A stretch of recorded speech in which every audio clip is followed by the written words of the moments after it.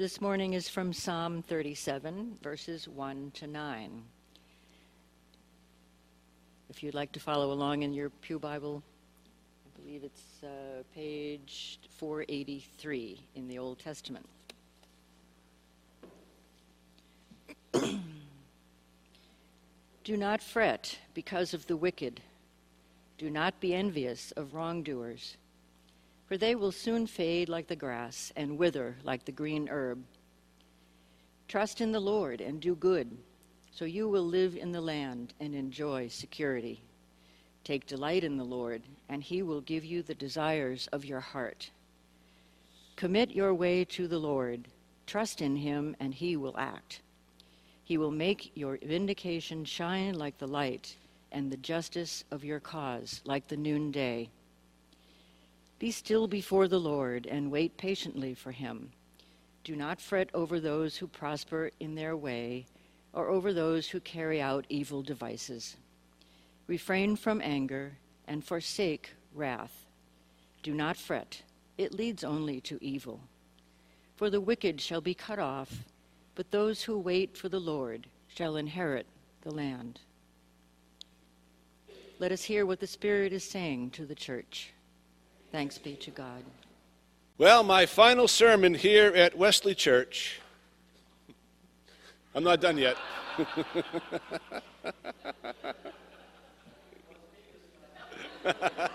Yeah, but you thought it. I'd like it to be a call to responsibility. A call to responsibility. You know, Christianity has long cherished the doctrine of providence. That doctrine, put very simply, means that the purposes of God are always being worked out in the course of human history.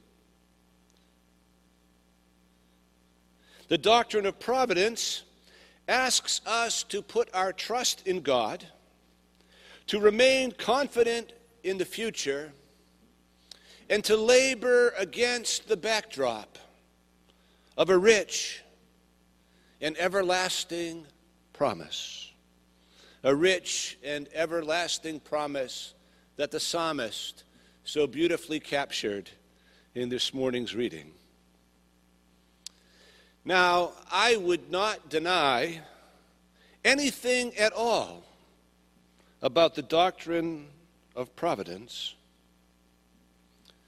but I would have to confess to you, I and a few others have distorted that doctrine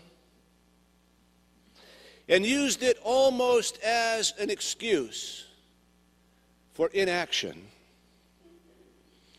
To simply say that, well, that's God's thing, not mine.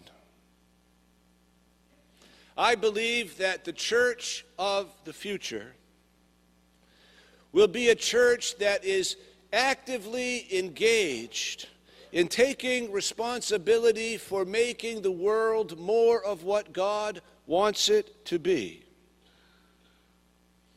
And that sitting back and allowing others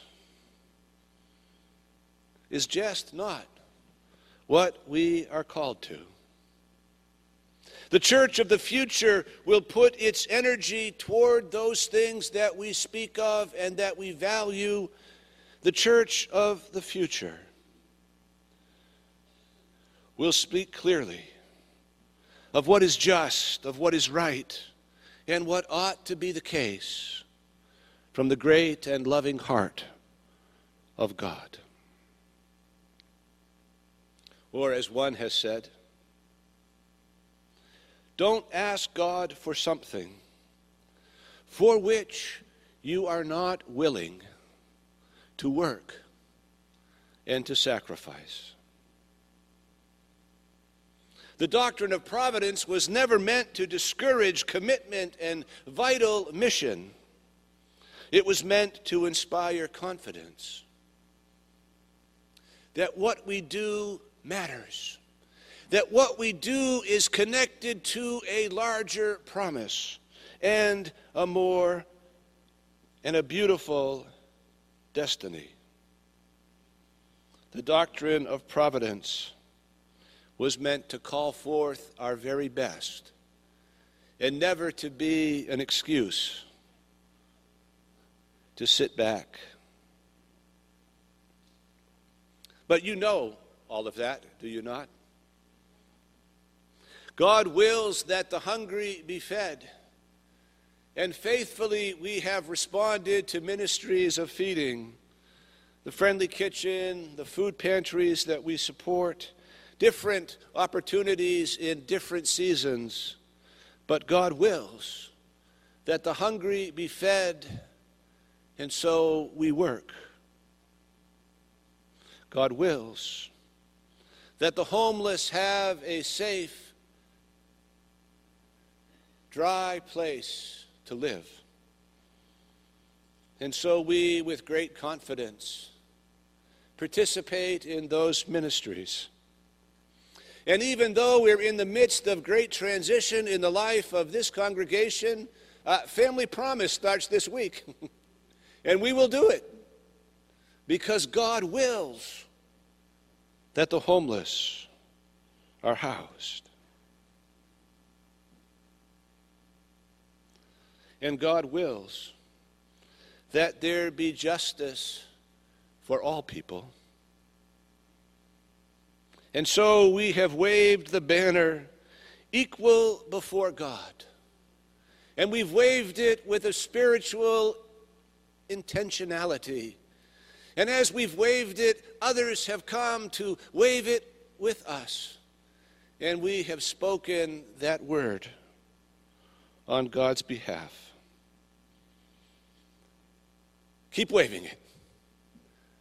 Keep waving that banner.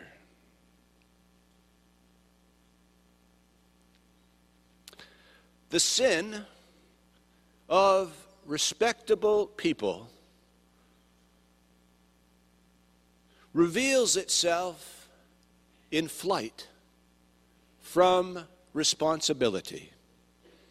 The sin of respectable people reveals itself in flight from responsibility. That sentence was one of the last sentences that a gentleman by the name of Dietrich Bonhoeffer wrote while he was teaching at Union Seminary in New York City. The backstory of his life is that he was a preacher in Germany, and as he saw Hitler coming to power, he knew that had to be resisted. And in the course of his resistance, he knew that his life was in danger. So he left Germany and came to New York. And while he was teaching at Union Seminary, on Sunday mornings he'd go up to Harlem and he would worship with the African American church. And he found in that Christian spirituality a vitality. And after a season, he went back. He did not take flight from the responsibility for his homeland. He gave his life to the cause of Christ. He was arrested, imprisoned, and 4 days before the prison, the concentration camp where he was liberated, he was executed.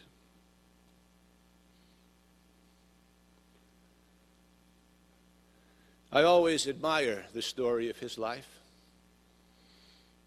And I would invite all of us to develop a Christian spirituality of responsibility for the world, to be engaged in those things that are unfolding before us, and not to passively sit back, hoping that someone else will step up and step forward. I believe the future of the church will be to engage in this hopeful mission work, not out of a sense of despair at brokenness, but out of a rich hope for all that God has done and that God will continue to do. My prayer is that our confidence will inspire us to be faithful. And not only will it inspire us, but it will be the energy that draws others in to the work of God in the world. They might be different than us. They might have different beliefs about God or no beliefs at all. But the church of the future will be a people who are more energized by that glorious work than by questions and boundaries of division and theology.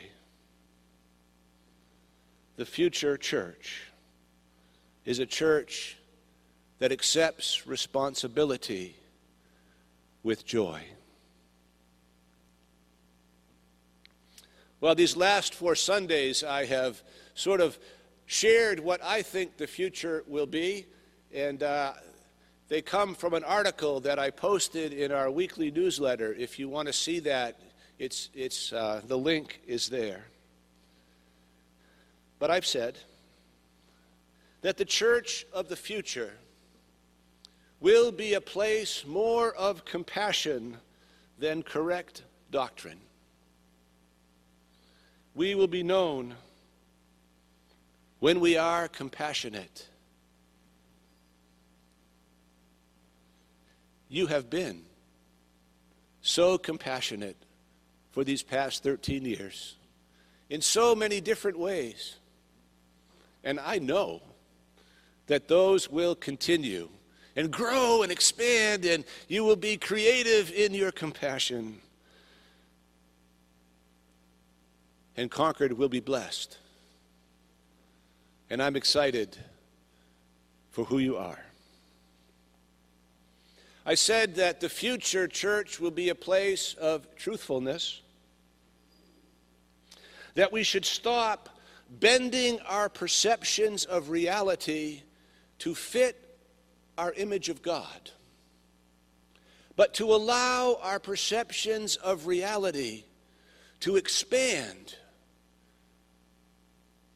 our vision of God, that we might be a more expansive people, not held back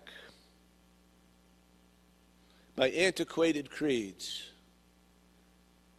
and misunderstood doctrines.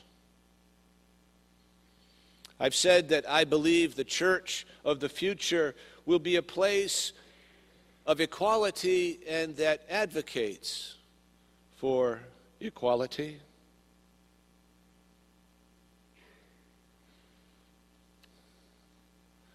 You know, every time you tell the story of what God has done to create a more equal and a more just society, that's energizing, and it draws us in. As women have stood up for themselves and demanded equality, we have all been enriched. And others who have felt pushed out have been energized. As different ethnic groups have stood up for themselves and demanded equality, we have all been enriched. The church of the future will know that women's lives matter as much as men's, that black lives and brown lives and red lives and yellow lives matter. That different sexual orientations and gender identities are a gift, not a threat, to the ways of God in the world. The church of the future will be champions of equality. And I've said the church of tomorrow will be a people who accept responsibility for where it is that people hurt and how to inspire hope. So today, as we say goodbye to one another, I leave you with those aspirations. And when we get lonely and miss one another, remember that we are always connected through God's compassion. We are always united in our desire to be truthful,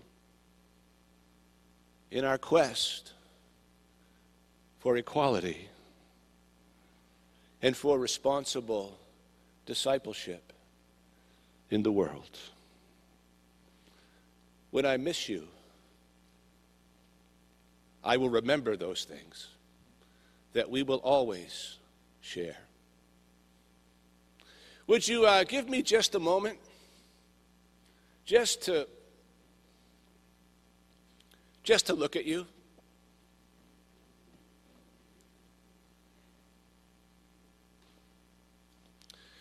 And to let run through my mind all that I know, all that awakens pride, your faithfulness, the difficult things that we have walked through privately. I won't share them, don't worry. But I'm so proud, and so glad.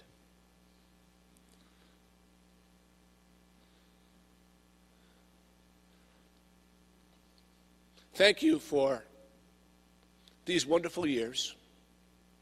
Thank you for the meaningful work we have done together. And I know that it will continue in you as it will continue for Kathy and for me. We have been blessed. And God is not done blessing us as the future unfolds.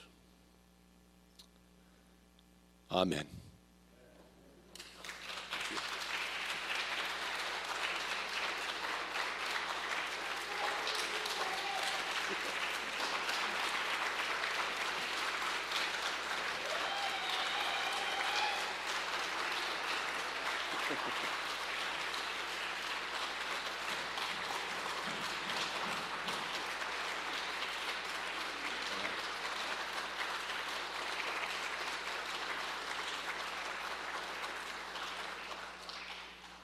Thank you. Thank you.